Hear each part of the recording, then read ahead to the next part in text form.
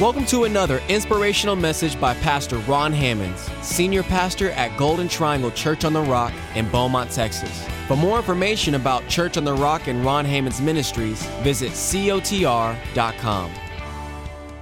How's everybody doing this evening? Good word. Did you hear what God was encouraging us to do? Just to trust Him for the rest.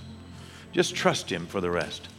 Just do our best, be willing, say yes, give it your best, and watch and see what He will do. You know, that almost sums up the life of the Apostle Paul, who we're going to be taking a look at this evening from Acts chapter 14.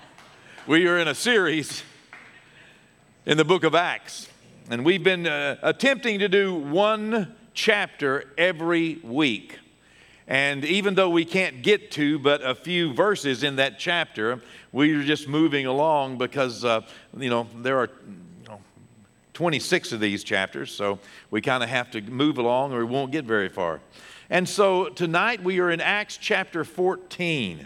And the title of our message tonight in our study is entitled, You Never Know, but we always know. You never know, we always know. Well, what in the world am I talking about? We'll see in just a moment. By the time we get to Acts chapter 14, the year is about AD 48, all right? You can hold that for some of you that like dates and times in history. I'll give you a little perspective in a moment, okay? About the year AD 48, you may remember from the last time that we were in Acts chapter 13 that we talked a little bit about the church at Antioch and how the church in Antioch in Acts chapter 13 had sent Paul and Barnabas out on what we commonly call today Paul's first missionary journey. If you want to see where Paul went, you can Google Paul's first missionary journey. And most likely a little map will come up and it'll show you what he did, how that the church in Antioch, Acts chapter 13 says, the church in Antioch, they were praying and they were fasting, they were ministering to the Lord, they were seeking God, and the Holy Spirit said to them, separate Barnabas and Paul. Separate them for the work that I have called them to do. And then when they had fasted and prayed a little more, they laid their hands on them, and they sent these two apostles out to accomplish the work that the Holy Spirit had called them to do. Paul and Barnabas got in a ship from Antioch. They went about 12 miles, hopped on a ship, most likely at the place called Seleucia. It's in Syria. There are two Antiochs, an Antioch in Syria and an Antioch Pisidia, which we will also talk about tonight for just a little bit of history. And these two Antiochs, one of them is in Syria and one of them is in Turkey, okay? Two different Antiochs. And so they were sent out from the church in Antioch. They got on a ship. They sailed a short distance west to the island of Cyprus.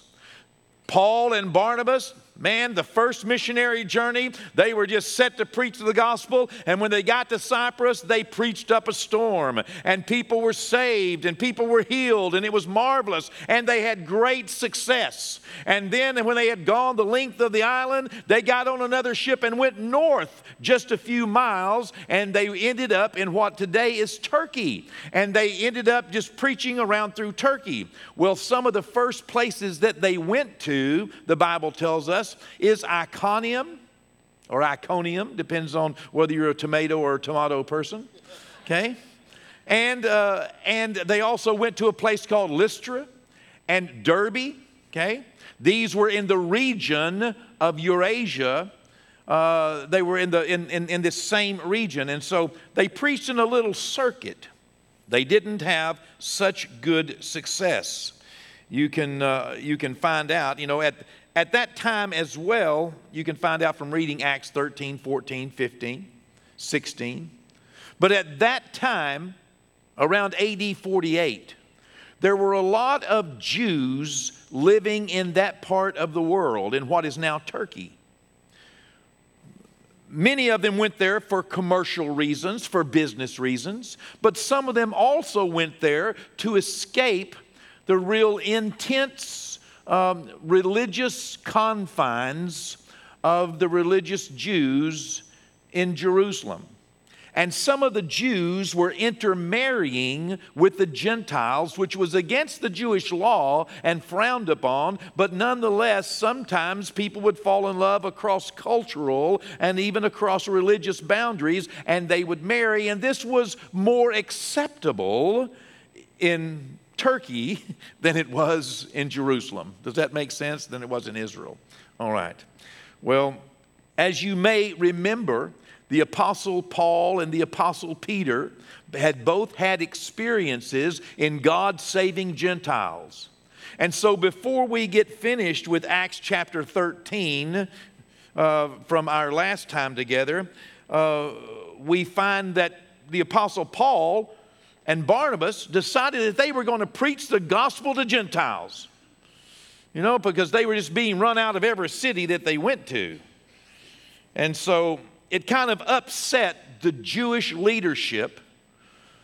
And the Jewish leadership felt as though that they had authority over Paul and Barnabas because Paul and Barnabas were Jews. And in that day, if you were a Jew, then the Jewish leadership of the church had authority over you. And they could put you in prison and they could do numbers of other things. And so it really upset the Jews that Paul and Barnabas were preaching to both Jews and Gentiles in this city called Antioch of Pisidia. And the Bible says in the 13th chapter, as we're finishing the 13th chapter of Acts, verse 50, it says, "But the Jews stirred up devout and prominent women." You just don't want to have no devout and prominent women stirred up against you, by the way. Okay? They couldn't get Paul and Barnabas to quit preaching to the Gentiles and follow the rule, and so they went out and stirred up a bunch of Jewish women, devout women. We're talking about praying women. You don't want to stir up a praying woman, okay? We're talking about somebody that was committed to what she was committed to, and prominent women, important women, and not only that, and some of the chief men of the city too. Of course they did, because these married women were married to these chief men. You better know they were upset too. And they raised up persecution. Thank you, Jana, for giving me a little support there. They raised up persecution against Paul and Barnabas, and they expelled them from their region. Now, they've been having great success seeing people healed and born again. But man, I tell you what, these people done got stirred up against them and expelled them from their region. Verse 51, "So Paul and Barnabas, they shook off the dust of their feet against them, and they came to Iconium." Then chapter 14 begins. "Now it happened," you remember, about AD 48, according to my timetable. There are a few timetables, but it's okay. Some people don't know what they're talking about.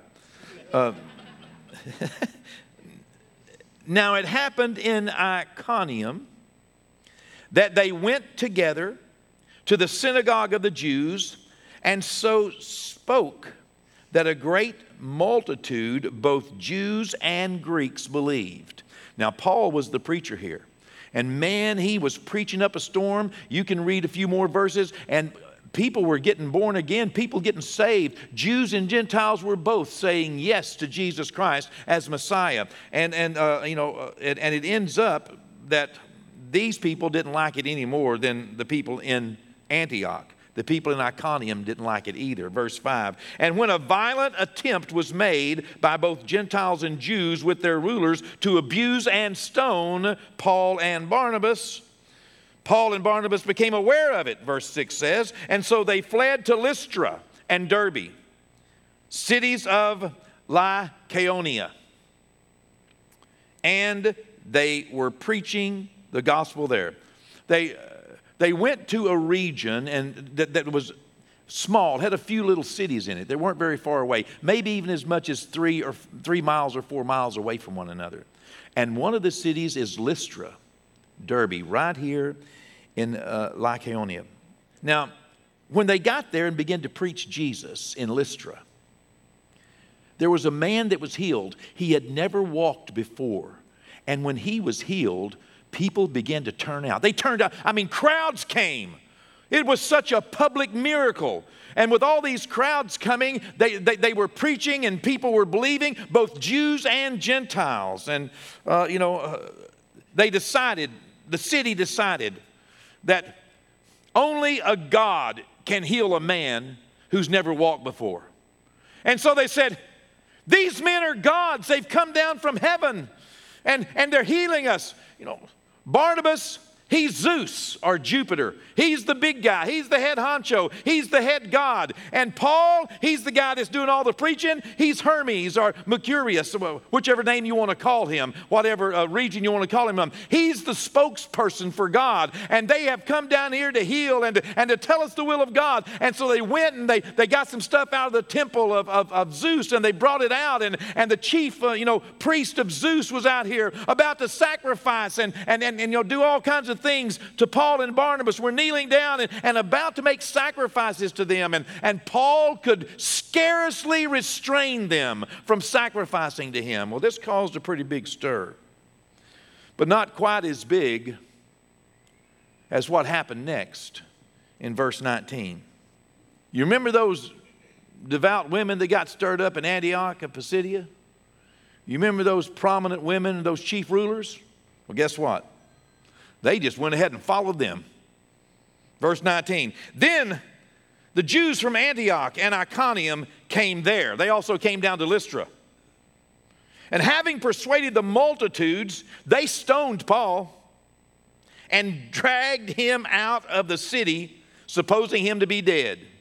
Now, they got mad at him in Antioch and Iconium, ran them out, expelled them from the region. They go a few miles down, they start preaching, they heal a man, and people are going to say, you're a god, you're a god. But then here come these devout women and prominent women and chief rulers and stirred them up again down in the city of Lystra. And all of a sudden they went from you're a god to you're a devil. And they took Paul and they stoned him. He was the spokesperson. Kill the messenger, kill the message, I guess they thought. And so they stoned him, so much so that everyone thought he was dead, and he may well have been dead. And then they drug him out of the city and presumably threw him on the trash pile outside the city. However, verse 20 says, when the disciples gathered around Paul, he rose up and went into the city. I mean, if I'd have got up from a good beating like that, they threw rocks at him until they thought he was dead. These aren't little rocks. They tried to and thought they killed him, and they may have. He was either resurrected from the dead, we don't know, it doesn't tell us, or else he came to from having been knocked out by rocks. Okay? He comes to. The first thing I would have done is not gone back into the city. Okay? Because they probably got more rocks. But he went right back into the city. And the next day, I think I'd left that evening, but the next day, he departed with Barnabas just, a few miles south there to Derbe.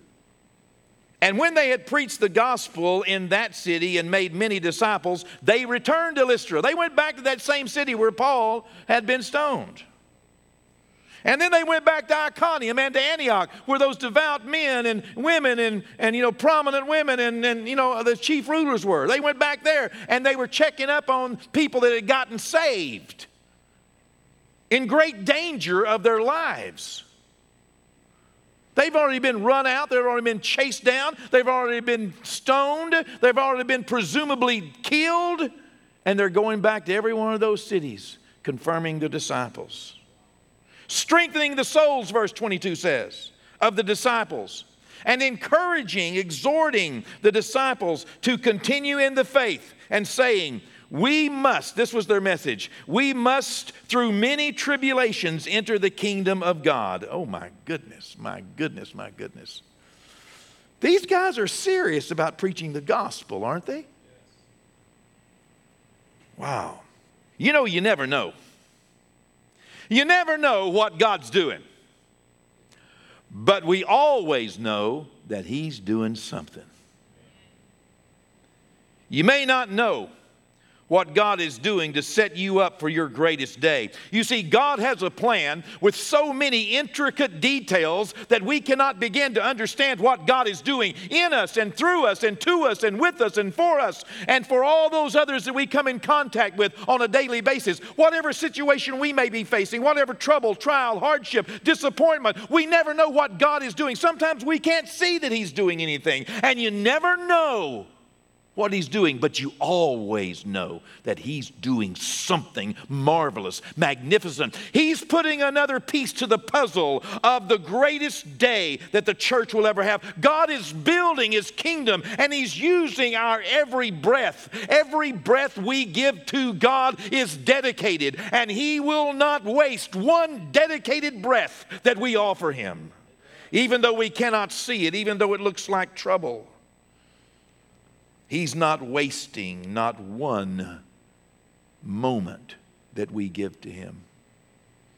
When you're waiting on God, or when you're in trouble, or when you're in trials, or when you're going through situations, hardships, disappointments, difficulties, things you don't know what to do about, just like we spoke earlier, saying yes to God even when you can't do it, even when you don't know what it is, but giving yourself as a willing sacrifice to his purpose. He makes up the rest. He's always doing something. You see, that was 48 AD. Fast forward about 20 years, 19 or 20 years. About 20 years later, the Apostle Paul wrote a letter to his young son in the faith, Timothy. We have it recorded in 2 Timothy, specifically chapter 3 and verse 10. 20 years after this stoning, Paul writes, Timothy, you have carefully followed my doctrine, manner of life, purpose, faith, long-suffering, love, perseverance, persecutions, afflictions, which happened to me at Antioch, Iconium, and Lystra. This is 20 years after this first missionary journey, 19 years after by my calculations. What persecutions I endured. You have carefully followed them, he said. All the things that happened to me 20 years ago, you carefully follow. That means that you have some intimate, close knowledge. You have watched me and all the things I've gone through and the things that happened to me in Lystra. The stoning, for example, and in Iconium and Antioch, how I was persecuted and run out, and you know that, and the persecutions I endured in that place. And out of them all, the Lord delivered me. Wow. You know, he'll always deliver you. This is what he's saying 20 years after. You know, it might not have looked like that to somebody that's being stoned in the moment. It may not look like in the moment when you're being run out of town. It may not look like in the moment whenever you're being persecuted, whenever you're going through all of these afflictions and long suffering. You may not know what God is doing, but you can always trust he's doing something important. The implication here is that Timothy was intimately familiar with the Apostle Paul's life and what went on with him in those places when Paul first visited the city of Iconium and Lystra. At this point, 20 years afterwards, Timothy had become the most important disciple of the Apostle Paul, the one to whom Paul was going to pass the torch if there was an anointing, a covenant. It was going to be on Timothy. Timothy was his greatest accomplishment, he felt. Well, in AD 48, Paul first visited Lystra. The people thought he was a god, and then they stoned him. What was it? Why was Timothy so familiar with that? Because Timothy lived there in AD 48. He was just a young teenager. We don't read about him because, we don't, he's not a part of that storyline, but he was there. Not only was he there, but evidently he was greatly affected. Perhaps even his mother and his grandmother got born again there because his mother and his grandmother were Jews.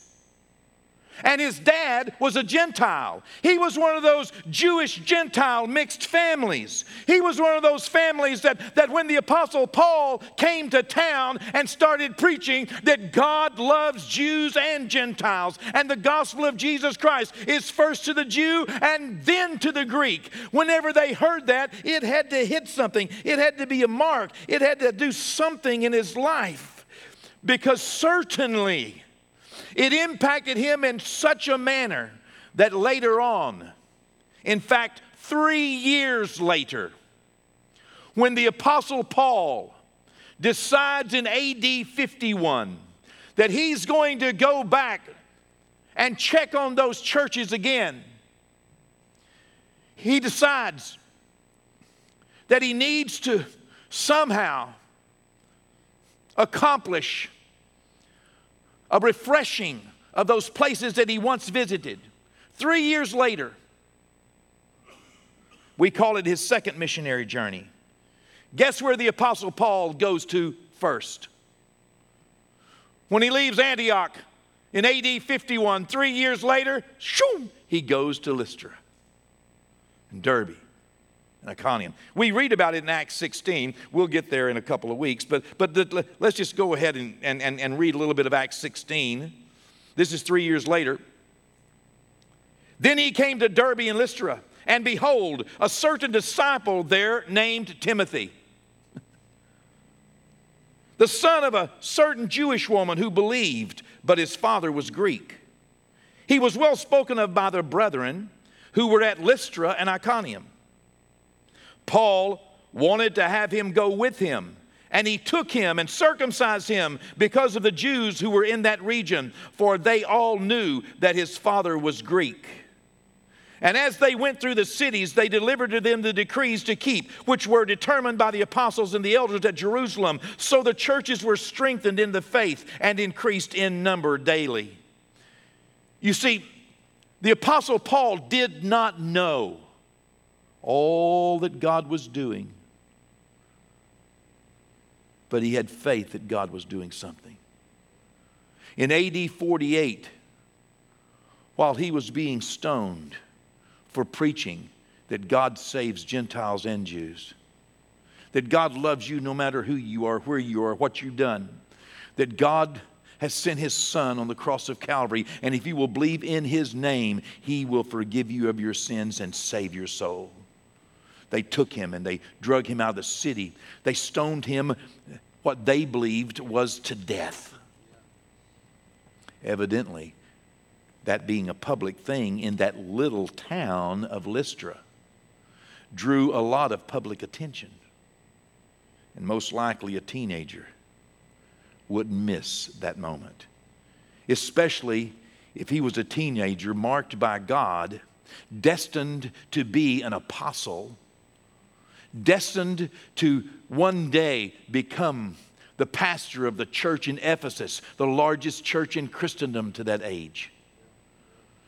Certainly the mark of God was on him, and certainly he was a part of that, those who received the word and got born again. And certainly during those 3 years between AD 48 and AD 51, having seen and having witnessed and having known, it was a public knowledge that this man who had preached the gospel of Jesus Christ, who once was thought to be a god and then a devil, and they killed him and drug him out on a trash pile, that he was resurrected as those stood around him and prayed. And he went back into the city and he proclaimed Jesus Christ to them as though he was risen from the dead. And then he went back to the place where those who came from persecuted him, and he preached to them, and then he preached to them. And now 3 years later, he's back. Don't you know Timothy, during those 3 years, went through a whole lot. No doubt asking his mama and his grandmother, Lois and Eunice, tell me about the God of the Jews. Tell me about the covenant that you have with him. Because his daddy was a Greek. We don't know what happened to his daddy, but we know he's not on scene. And most likely mom and grandmom really wanted him to have a strong male role model. Don't you think that they were building up the man of God and building up the Christ that they had believed in? Don't you know? Because the Apostle Paul later talks about them and says, I know the faith that was in your mother. I know the faith that was in your grandmother. And I see that same faith in you. What were they doing in those 3 years? They were pumping that boy full of Jesus Christ and full of the Word of God and full of the power of God. And when Paul came back through, what else could he do but embrace destiny and say yes? And became his life disciple. You see, Paul could not have known the seeds that he was sowing, not only in the life of Timothy, but all the Timothys that we do not read about, that are not included in our storyline. But he also was sowing seeds. Paul was sowing seeds for his own future. To have a man like Timothy who would commit his life to the Apostle Paul and serve him in city after city and city after city, to be sent by Paul on missionary journeys to take care of the church that the Apostle Paul raised up in Ephesus, and there to preach the gospel of Jesus Christ from Ephesus, Paul said, to the whole known world. All the world has heard the gospel from this place. Timothy became a mighty man of God. Paul could not have known that every stone that was being thrown at him was filled with purpose, was filled with destiny. It wasn't that God was throwing the rocks at him, but God was going to make use of everything Paul gave him. Every breath Paul dedicated to God was used by God to further the kingdom of Almighty God. This is our God. You never know what God is doing, but we always know God is doing. Whatever hardship, whatever difficulty that you're facing in life, you may not know, you cannot see what God is doing with every breath you dedicate to Him. Every time you say, I'm going to do it God's way. I'm going to, just what Paul wrote to Timothy, as Paul was just perhaps even a few weeks, no more than a few months, but perhaps even a few days from having his head cut off by Nero in Rome. Paul writes this to Timothy in 2 Timothy 2:3. He encourages him not to give up, not to despair. He said, you, therefore, Timothy, you must endure hardship as a good soldier. Timothy, you must not let hardship take you out of the game. You must not let disappointment or difficulty take you out of the game. Endure hardship. Be a good soldier for Jesus Christ. In the next chapter down, Paul talked about himself. He said, Timothy, I endured, and out of them all the Lord delivered me. Timothy, be encouraged. Endure difficult days. It's what you do in difficult days that has the potential to impact so many others for the right reason, with the right way. Endure hardships, Timothy. I endured them, and the Lord delivered me out of them all. You see, you never know what God will do, but we always know God is doing something to further His kingdom in and through us. For this reason, God wants us to endure the temporary troubles of this life with faith. He wants us to continue being a witness for Him even in our most difficult days. He wants us to make sure that we don't let trouble run us off, shut us down, or shut us up. What is our takeaway from Acts chapter 14 this evening? Well, this is what I get from Acts 14. We may not know what God is doing, but we can always assume that He's doing something important to His plan. He's got a plan. He's planned out everything. Just because I'm going through a difficult day doesn't mean God is. He's using me. He's doing something important. Always. Always. God's doing something important to His plan. Always. Another thing that I take away from Acts chapter 14 is that we must endure hardship as a good soldier of Jesus Christ. I've got to learn that it's not always all about me, even when it affects me, even when it troubles me, even when it hurts me, even when I don't know what He's doing. I've got to realize that it's my part to endure hardship as a good soldier of Christ. And another thing, the last thing I'll share tonight is my takeaway is that God will deliver us from evil. Just like the model prayer says, Thy kingdom come, Thy will be done on earth as in heaven. You know, lead me not into temptation, but deliver me from evil. For Thine is the kingdom, the power, and the glory forever.